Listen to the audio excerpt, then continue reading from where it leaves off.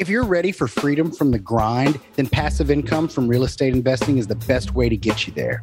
If you don't know where to start or what to do next, then the Rent Roll Radio Show is the best place to get you there.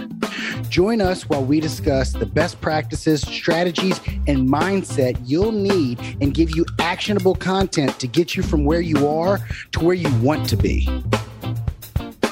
Hey, Rent Roll Radio listeners, welcome back. This is your host, Sterling Chapman. I have a really cool guest that I'm excited to have back. We've been friends for a few years now, catch up with each other at all the conferences. Travis Watts is back on the show for another go. Travis, thanks for joining us. Sterling, man, thrilled to be here. Great to see you at Best Ever Conference a month ago. Absolutely. Travis, a lot has changed in the world of real estate investing since the last time we got together on this show. So I want to go over all those changes. But for our listeners that are maybe new listeners or aren't familiar with you and your brand and everything, I wanted to just give you a little introduction. Travis is a full-time passive investor. And then he is actually the director of investor education for Ashcroft Capital on the side. So really cool dynamic there that I always appreciate about Travis is he's a full-time investor first, and then the work is on the side. But Travis, for our listeners that aren't familiar with you and didn't catch the last show, can you give us a brief rundown of your history, where you came from, how you got to where you are, and what you're doing today? Sure, man. Happy to. Yeah, I'll give you kind of the brief lowdown here. So to your point of being first and foremost an investor and then having active components to your lifestyle, that didn't come till much later in my journey. So I started, like most people, with a W-2 job. I worked a ton of hours. I was burning myself out, kind of climbing the ladder, as a lot of us do in our culture, and investing in single family homes. I did fix and flips. I did vacation rentals. I had roommates for many years. I mean, I was doing anything to make a buck, right? So I built up the equity. That was my first focus, is pretty much exclusively on equity. I had to build a nest egg because I wasn't handed anything through childhood. No trust, no inheritance, just make yourself what you want to become. And so I did that for, 6.5, 7 years, being very frugal, very diligent with money, and then trying to get into the real estate game. And then it just kind of got to this point where I started thinking, what's next? What's the big picture here, right? I'm not just, a money hungry person. What am I trying to really accomplish? And that's where I began thinking about becoming a passive investor, letting other people run the business plan and be active, doing their highest and best. And I could just invest with them in their deals and then collect passive income. And aside from the real estate stuff, that would be a real estate syndication for anybody listening, or a private placement. I invest in basically anything with a cash flow or passive income focus, from car washes to ATM machines to note lending to publicly traded REITs to covered call ETFs. I mean, you name it. I'm all over the space as a passive investor. And the reason is, Sterling, that to me, it was all about building up enough passive income to be able to choose what you really want to focus on actively. Because I think, especially for those of us that are younger, you don't just really want to retire in the traditional sense, sit on the couch, play a round of golf every day, do nothing. You still want to contribute. You still want to do things. And so the beauty of it is the passive income can give you a backstop, something to rely on, a supplemental source of income. For me, a primary source of income. For a lot of people, just a secondary source, to where you could move to part-time work instead of full-time, or you could try a new career and make a pivot, or you could take a year off and you could go travel and do some things while you're younger and not put them off till your 60s or 70s, at which point maybe you don't have the physical ability to go travel the world or whatever it is you're after. So you can make decisions on what you want to be doing versus making the decisions for the money. That was the first paradigm shift that I saw when I started, because same story, started W-2, working all these hours. I'm like, oh, I don't want to do that anymore. And then started into real estate. And there's typically, a few steps before you can just kind of quit your job altogether. But the first shift I noticed was I didn't have to like choose my role based off of the compensation anymore. Yes. Whereas a pre-real estate Sterling would have taken that promotion, whether he really wanted the job or not, just because it was more money. Yeah. And a lot of times I would get promoted into bigger headaches, right? And bigger headaches, and I'd move up and make more money and get bigger headaches. And Yeah. so, and then once the real estate income started coming in, it switched the way I viewed work, and it was just like, well, I think actually like I'll just stay in this job that I enjoy a little more rather than go into that job where I might make a little bit more money.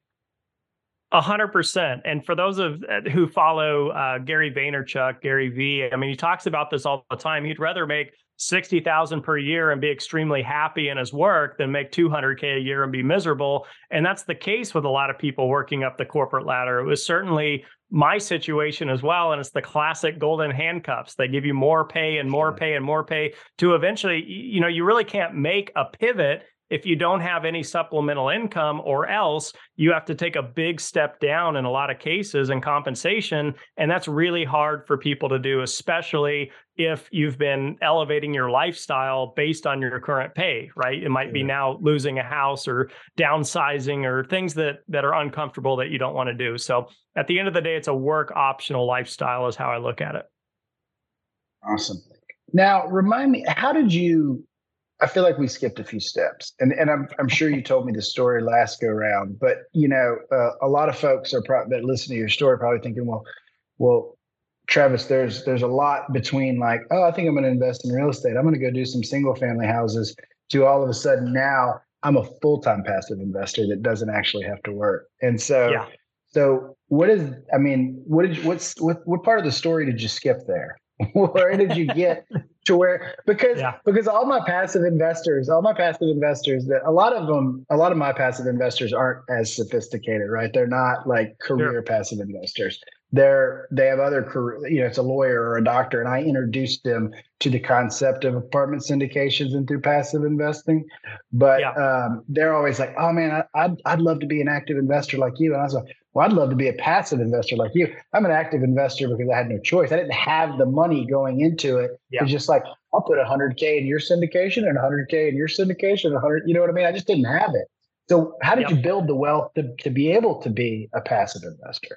Yeah, I want to share a couple things with your listeners. First of all, it is kind of that teeter-totter of time versus money, right? So when a lot of us are younger, myself included, had a lot of time to dedicate to things, didn't have a lot of money.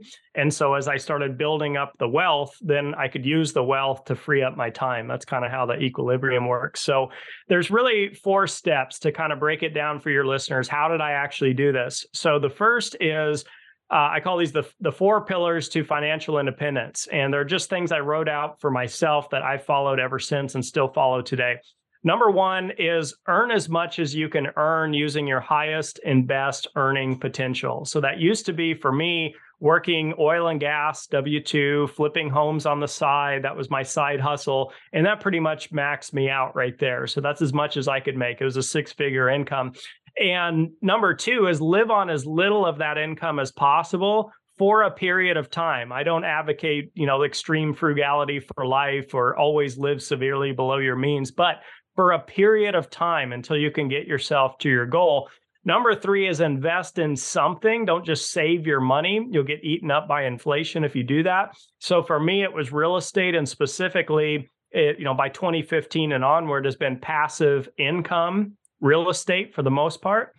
And number 4 is avoid bad debt. And the way I define bad debt is if you're paying an interest rate that's higher than what you could otherwise achieve by conservatively investing, it's bad debt. So if you have credit card debt at 20% and you think, well, I probably couldn't go out there and get 20% cash flow on a real estate deal, then pay off the 20% debt. It's bad debt. But if you've got a car loan at 3% or student loan debt that's really low, and you could otherwise go invest and make 8 or 9% cash flow, then it might be better to consider investing instead of trying to pay off that debt. Okay. So those were the 4 steps that I followed. And I want to explain it a little broader in terms of kind of the hierarchy of the income levels of people in general. So the first is what I call self-sufficiency. And this is where you can basically, pay for your lifestyle. solely based on an active income. These are people that are mostly just paycheck to paycheck, but at least you can support yourself independently. The next step is called stability, and it's where you still have an active income primarily, but you have a little cash cushion, maybe an emergency fund. You got a little bit of money in the bank, a little more peace of mind. It's kind of your Dave Ramsey style of person. And then above that gets into flexibility. And this is usually where people start investing, and ideally for passive income, where it's what we talked about. Now you have flexibility over your lifestyle a little more. You could switch to part-time work. You could pivot careers. You could maybe take a year off of work, things like that. And the next step above that is what I try to advocate all the time through my podcasts and outlets, and that's financial independence. And that's where you can solely live off the cash flow or passive income from your investments. You do not need to have an active job if you choose not to have an active job.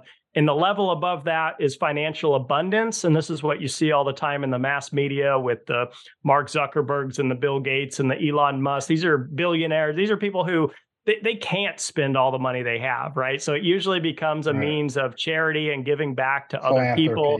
And philanthropy, exactly. So that's kind of the highest tier of the wealth spectrum. So you kind of got to figure out where you fit in that spectrum, what your goals are, what you're trying to lead up to. And keep in mind a few of those key points that might be helpful for a few of your listeners. Absolutely. So I want to pivot real quick because we have had a crazy year, and I want your opinion on a variety of topics about it. So what are you seeing in the market? What are you changing based off of what you're seeing in the market? What's your predictions? What's been your experience? Yeah. So the last time I was on your show was, I think it was 2021, maybe it was 2020. So we'll just start with 2020 real quick, and I'll give you kind of a recap of what's different, what's changed, and what's the same. So I've been investing as a limited partner, mostly in value add multifamily syndications and private placements. And 2020 was scary with the onset of the pandemic. Things are closing down. We didn't know that stimulus was coming. We just didn't know what we didn't know. So not a lot of deal transaction in Q1, Q2 of that year until we figured out that the government is going to bail everybody out and that, things are back to normal, so to speak, for the time being. 2021 was that year of euphoria. The stock market is just ramping up with 30-something%. Everyone's buying real estate. Everyone's buying everything, right? This is where inflation starts to build up. And this is where I really started getting skeptical, because the deals I'm in traditionally predict, let's say, a 3 to 4% rent bump year over year. And we're seeing double-digit rent growth across the nation, right? We're expediting these business plans by 3-4 years in some cases. And I thought, well, first of all, that's not sustainable. You can't have a 15% rent bump every single year for 5 years in a row. It just doesn't work that way. So I started getting skeptical about what's next, right? And so what was next is the Fed steps in 2022 and starts raising interest rates, which is not good for real estate, right? Because it hurts your valuations. Because the primary driver of multifamily is the net operating income. And so as the next purchaser comes to buy your property and they've got a 7% mortgage instead of a 3% mortgage, their net operating income is lower. Thus, they can't pay as much for the property, right? So 2022 was a rocky road. Every time I was investing in a deal, seemed like the next month rates were going up, and that was hurting the valuation. So I had a really hard time mentally getting through 2022. And that brings us to 2023, where we haven't quite seen the outpour of this impending recession or whatever that's going to look like or become. We're starting to see small signs of it. But traditionally speaking, the stock markets usually crash ahead or in parallel with the announcement of a recession. So hopefully we have a lot of that kind of turmoil behind us. But in terms of multifamily, Sterling, I'm more bullish this year than I've been in the last 2 years. I'm not nearly as skeptical as 21. It's not going to be, in my opinion, such a rocky road like 2022 with these aggressive rate hikes. The Fed is now nearing the top of its rate hike cycle. Nobody knows exactly what that's going to become when it's all said and done. But the point is they've already raised the Fed funds rate to nearly 5%. We know they can't go to 10%. So we're not going to have a repeat of last year, right? You break the whole world economy if you did that. So maybe they incrementally raise from here a bit more. We're recording this in Q1 of this year. Maybe they pause and they wait and see. And maybe they taper down rates towards the end of the year or moving into 2024. So as I look at these multifamily value add deals, I'm working with operators that are prepared and underwriting for the Fed to continue raising rates, even if they don't end up doing that. And if the Fed, stagnates, we should be able to execute the same way we have in years past when interest rates were moving from 3 to 4% up and down. And if the Fed decides to taper rates, that's going to be everybody's best case scenario where we could potentially refinance early, sell these deals early, and effectively put millions of dollars back into these properties just solely based off of interest rates. So that's what I'm looking forward to. If you're a long-term investor, this is the opportunity to buy the dip. The last 2 deals I've done, we're buying properties about 20% discounts relative to a year prior. And that's the classic example of buy the dip. So I'm a dollar cost average kind of guy, right? I'm aware I'm going to overpay sometimes, and sometimes I'm going to get a discount, but over the long haul, I'm going to pay an average price for the real estate. So that's my little spiel on it. That's funny. I was talking to an investor about an hour ago, and he was like, "Hey, you gonna let me know if something changes in the market and I should stop investing, right?" He's a real nervous investor. The whole apartment syndication concept is new to him. High earner, it's just new to him. And so he counts on me and my experience. If you see anything market crazy, tell me to stop, because I'll stop. And I'm like dollar cost average. Like, I mean, if I hadn't told you to stop in the last 2 years, I don't think I'm going to tell you to stop in the next 2 years. Just consistently. Now, as a passive investor, what do you look for in your deals? And I'm sure you're diversified all over the place, but what is your process for evaluating the deal, the jockey, the whole deal? Yeah, what I teach people on is to start first and foremost with yourself. Start with, what are your goals and objectives? What is it that you're trying to accomplish, and why? And everyone talks about the why, and sometimes that gets cheesy, in conversation. But it's really important to not just set a number goal for yourself. Because I ask people about their goals all the time. What I always hear is either $10,000 a month passive income, $5 million net worth by age, blah, blah, blah. Well, tie it to something more emotional. Okay. I want to put my kids through college. It's going to cost about this much money. Therefore, I'm going to invest for equity and passive income, and that's going to effectively pay for their college, blah, blah, blah. Like, get very, very detailed and put some emotion into it. I want to retire my wife so she can spend more time with the kids, et cetera. So knowing whether you're cash flow focused or equity focused or a combination of the two is really important, right? Because everyone's got different goals and objectives. Number 2 is to find operators, if you're going to do syndications, that are doing that type of business plan that suits your goals. So for me, what attracted me to Joe Fairless and Ashcroft years ago is they have a combination of tax benefits I was looking for, monthly distributions I was looking for, cash flow and equity upside. And that's pretty much the bread and butter of what I look for in an investment. Ideally, I don't only do that style of deal, but I would say 70% of the time, it's going to be that type of deal. So you're looking for track record, experience, reputation of these particular operators. And the only thing I've found in my experience to, a lot of people ask, what if I lose everything? Or what if I invest in a scam or something? It's really hard to identify that kind of stuff. First of all, it's not very common in terms of scams and things like that, but it does and can happen. So diversification has been my answer. And I was just watching, I think it was on Netflix. They put out a new Bernie Madoff documentary, a little 3-part series. And I know the story. I've seen all the documentaries and movies, but it's fascinating to me. And I always think, if someone like that existed today, right? There's these, high double-digit returns year over year, whether you're in a recession or not. I truly would only put like 50,000 with an operator like that, and the people that really got demolished by Bernie Madoff went all in. They took, their $1 billion and they just went all in. And so that's something to think about. And it's why over the last 2 years, I've been doing a lot of diversifying, as I mentioned, through car washes, self-storage, mobile home parks. I've really spaced it out. I'm still mostly in multifamily because of the essentialness of it, if that's a word. Yeah. And it's just what I know and understand best. And it has really close ties and roots to the single family stuff that I did back in the day. But so it's basically the operator, the market, and the deal. And I'd say 50% of importance to me is on the operator. You mentioned you bet on the jockey. I do. And that's very important. Their ability to execute a business plan. Have they done it before? How many times? What were the results? You got to ask these questions.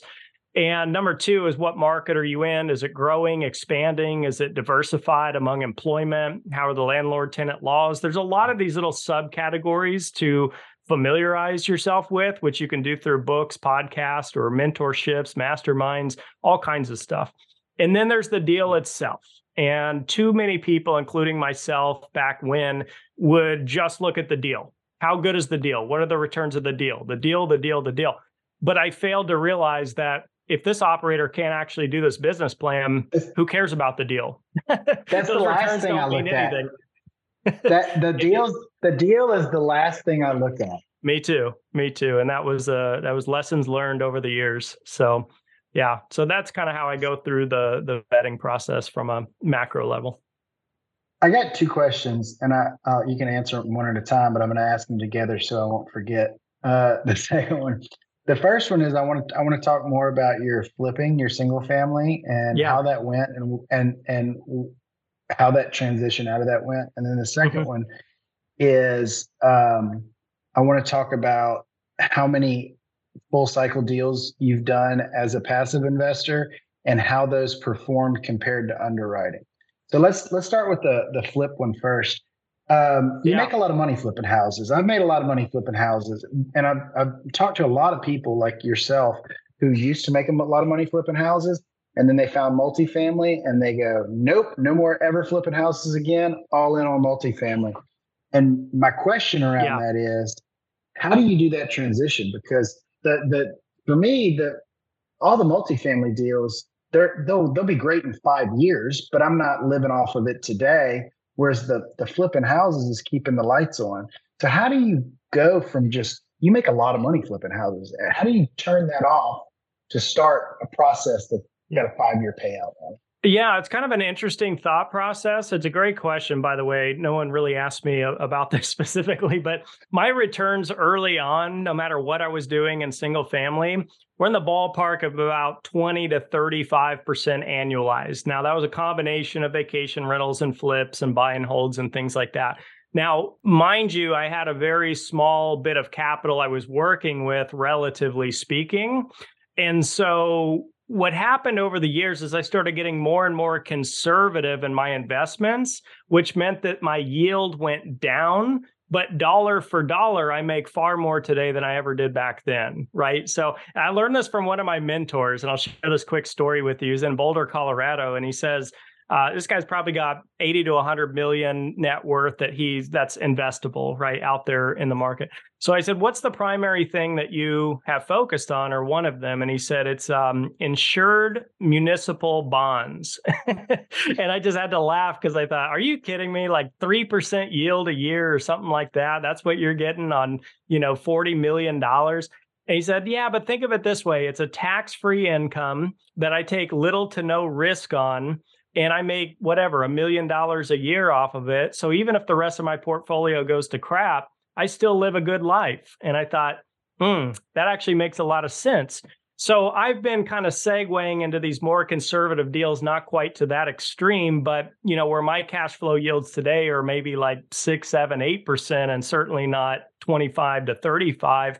But again, I have a much bigger pool of capital that I'm working with. So let me get back to your question. I made a lot of money in flips. I never lost money on a flip, but I came very, very close. And that was kind of at the turning point where I started thinking about the long term of doing flips. And what had happened on that deal is the market saved me.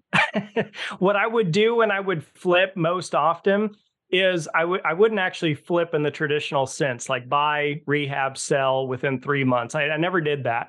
I would buy, rehab, and rent and hold at least 1 year for long-term capital gains, and then I would sell. So I would do these short-term leases with traveling nurses, or, a 6-month lease isn't that common, in the industry. So I was the person who was making that available to others. And it was just a tax play. But anyway, this particular deal, I got a bad tenant in there. I had just put a bunch of money into the rehab. They pretty much demolished everything. A brand new carpet, floors, paint. They brought a cat in there, a dog in there. It peed all over the place. It just demolished this house well above their damage deposit. So then I had to do a second rehab 6 months later and do a lot of that stuff over. And that's why I almost lost money on the deal.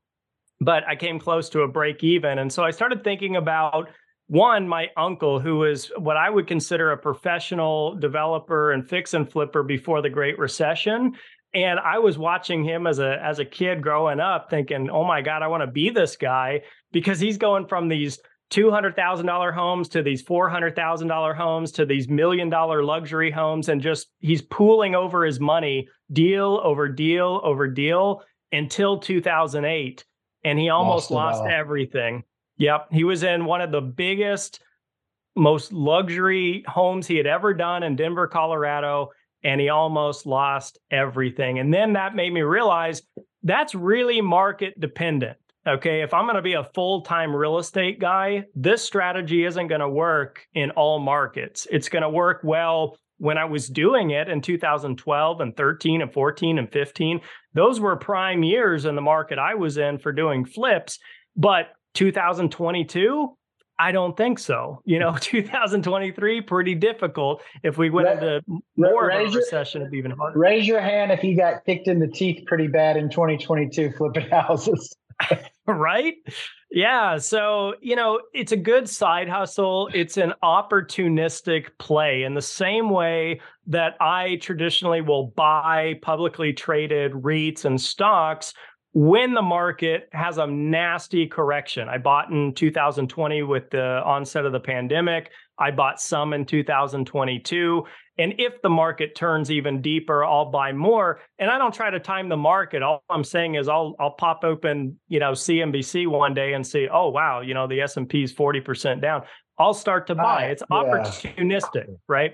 But it's not something that I do when the market's hitting all-time highs. As the old saying goes, the bull walks up the stairs and the bear jumps out the window. You have a limited amount of time when the bear jumps out the window to get in, or else you missed out. And now it's going to be a long bull run potentially for, a decade longer. So anyway, that was a lot. That was a mouthful, but that's kind of what segued me out of flips, is knowing it wasn't sustainable and knowing I had more capital to work with and I could do more conservative investments. I didn't have to take as much risk. And the other two things that you didn't mention, but I'll mention them, is it's A, it's stressful, and B, it's a lot of work. I mean, yeah, man. Yeah, you can't do two. I've got a buddy who's a realtor, a broker, a wholesaler, and a flipper. That dude doesn't even have a family anymore.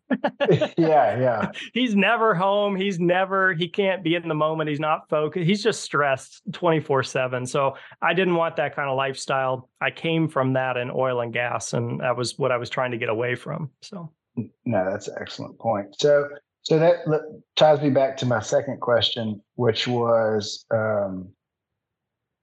full cycle deals. On the apartment side. So what is that? What have you experienced with full cycles deals as it relates to how underwriting was? Because a lot of, myself included, and anybody else who's hopped into this business in the last 3-4 years, we don't have a lot of full cycle deals. Like we've got, all we've really got to show is our underwriting, our pro formas. So for those of you who've been around a little bit longer and seen a good number of full cycle deals, how have they performed compared to underwriting? And I'm asking that maybe going back a little further back, right? Because anything that sold in the first half of 2022, you probably quadrupled your money. But Yeah, right. outside of that, how's that looked? Yeah, well, I'll incorporate that in my answer too to give you the extreme. So, when I transitioned from single family to multifamily, this was 2015 to 2016. Okay. So, keeping in mind what the market's done since then, I've tried to work with groups that are very conservative in their underwriting and try to underpromise and overdeliver. Of course, everyone says they do, and everyone wants to work with groups like that. So, how has that panned out? Well, it gets back to the operator, the market, the deal, those three risk metrics. So the worst deal I invested in the multifamily space was with an operator that basically got roughly 20% into the business plan of renovations and gave up. They realized they didn't know what they were doing. They couldn't complete the job. They had hired all the wrong people. They'd gotten scammed left and right. And they just said, look, the deal has equity in it. We're going to sell it and we're just going to give you whatever that amounts to, basically. So, what they underwrote was about a 20% IRR, or double your money in 5 years. We were in the deal for 2 years, and we got maybe a 9 to 10% IRR return. So about half of what we expected, because again, half of the emphasis, to me anyway, is on the operator who basically failed that business plan. So I can't complain about it. It was still a solid return, all things considered, but it wasn't at all what I had anticipated or hoped for. So that was the bad deal. And I'm sorry, were you going to say something? Yeah, I'm curious how this person convinced you to invest in their deal. Yeah, well, I can only blame myself for the lack of due diligence. It was a introduction through a friend of a friend who had done a deal with these people in the past. What I didn't realize is the deal he had done was their first deal, and I was doing their second deal. And they had never taken on a project of this size. The first deal they did, from my understanding, was like 100 and something unit. And this was like 450 units in a portfolio. So they just went way big real fast and just thought, if we can do it small, we can do it big. And let's just go and see what happens.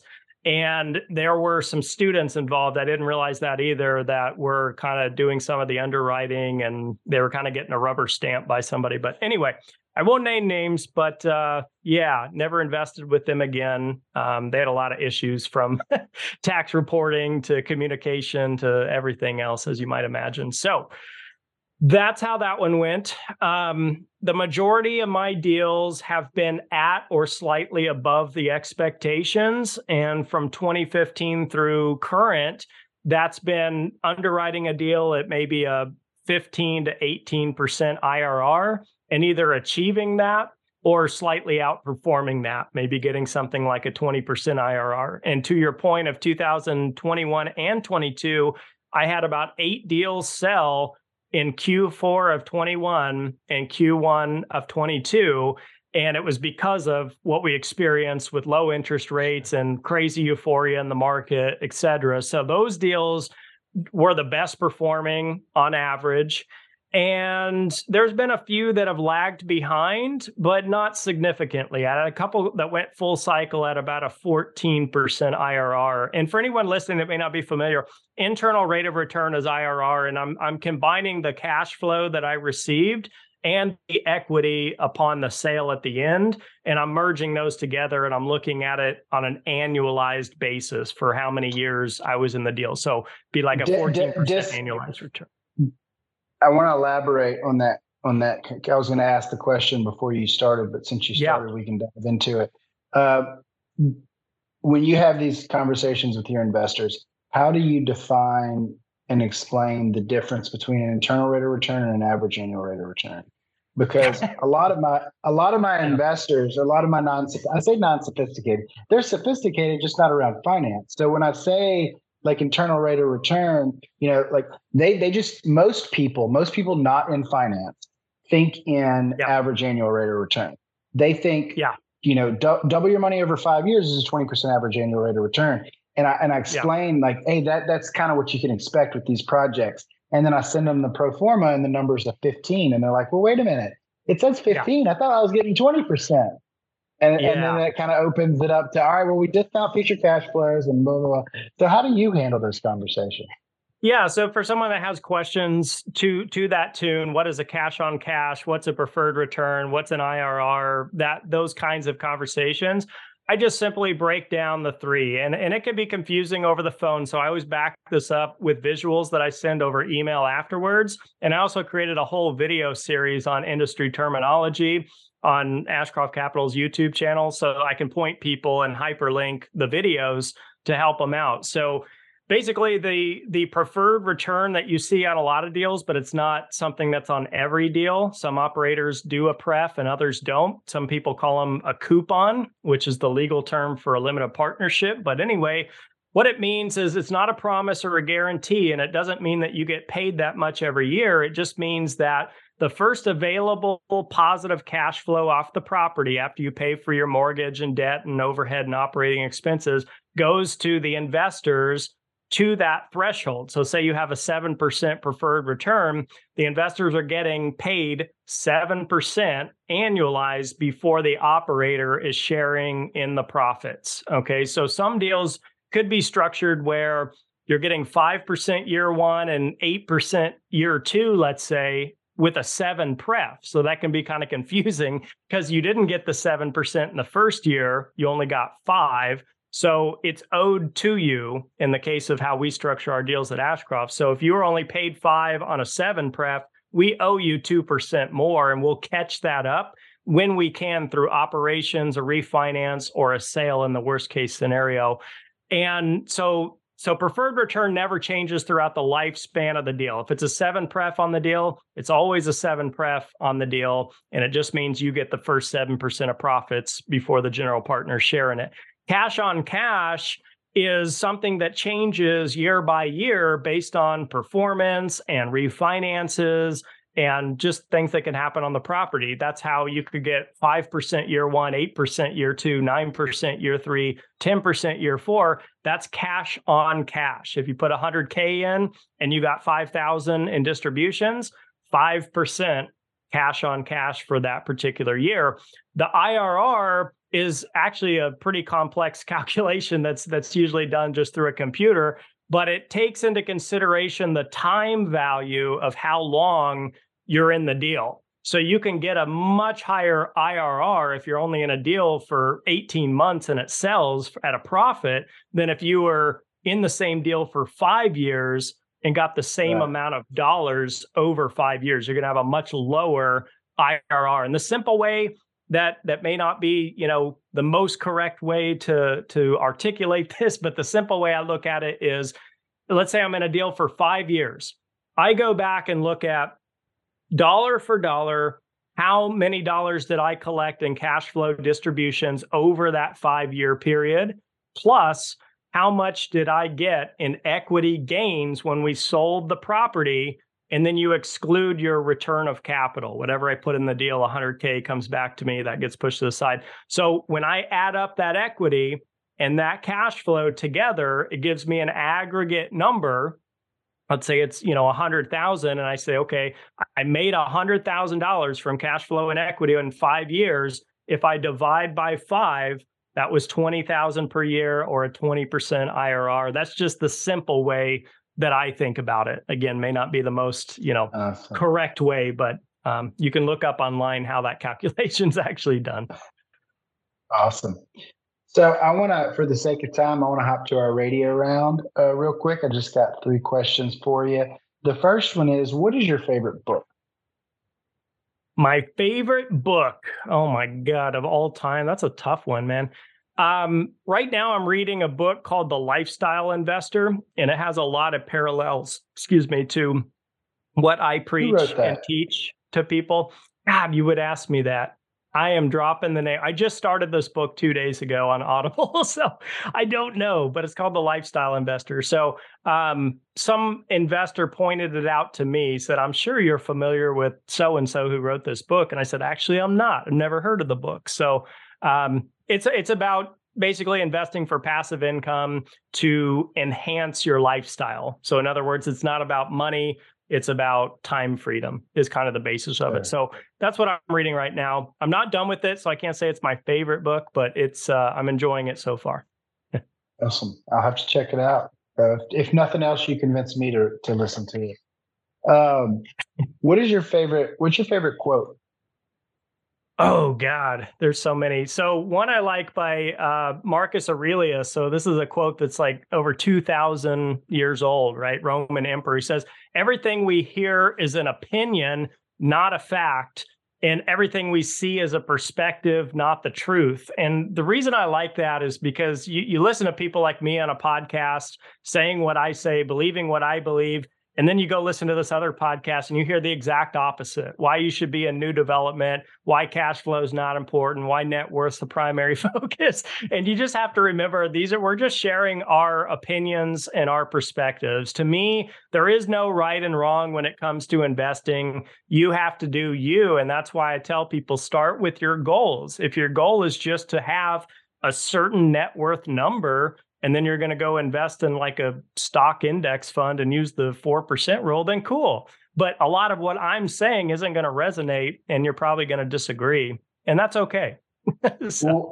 One thing that I've noticed is that like I have changed over the years. My belief system in investing and investing thesis and journey, it's just evolved. It's just changed. When I started investing and buying rental properties, I was never going to flip a house in my life, And since then, I've flipped tons and tons of houses. But just what happened was I evolved, right? My education, my experience, my net worth, my liquidity. In 2018, when I had like a $20,000 net worth, I was afraid to flip houses because if I would have got kicked in the teeth back then, it would have buried me, right? Whereas fast forward 5 years where I've got millions of dollars in equity, throughout all these properties, and I get kicked in the teeth like I did last year, I can easily absorb it because I've got all this like backstop, to save me. I'm like, I'll just sell a few rentals and cover my gap there, And so my whole perspective has changed, and on a lot of different subjects, about a lot of different things about like where I would own rental properties, when I'm cash flow centric, when I'm equity centric, it just changes and evolves because everybody's at a different place in their journey. 100%. Just like the story with my mentor, who knows, in 30, 40 years, maybe I'll be in insured muni bonds and talking to people about that. I guarantee you, he didn't make $100 million off of a municipal bond. No, right? He didn't. No, he didn't. Nope. Awesome. Travis, where can our listeners find out more about you, get in touch with you, learn from you, invest with you? Sure. So Facebook and Instagram, you can find me at Passive Investor Tips, which is the name of the podcast I host on the Best Ever Real Estate Investing Advice. If you want to jump on my calendar for a free 15 minutes, one-on-one Q&A, deeper dive, you can go to ashcroftcapital.com/Travis and get access to my calendar there. Never an upsell, never a bias to it, just whatever you want to talk about. I'm happy to add value if I can. Awesome. Travis, thank you so much for coming back on the show. I really enjoyed it. I really appreciated the update and the perspective. And I look forward to keeping up with you on your journey and catching you at the next conference. Thank you, Sterling. Thanks, everyone, for tuning in. This episode was brought to you by Crestworth Capital. If you're a busy professional and ready to make passive income from real estate investing, then go to crestworthcapital.com where you'll be able to download a free copy of our ebook to help you get started today. Until next week, happy investing.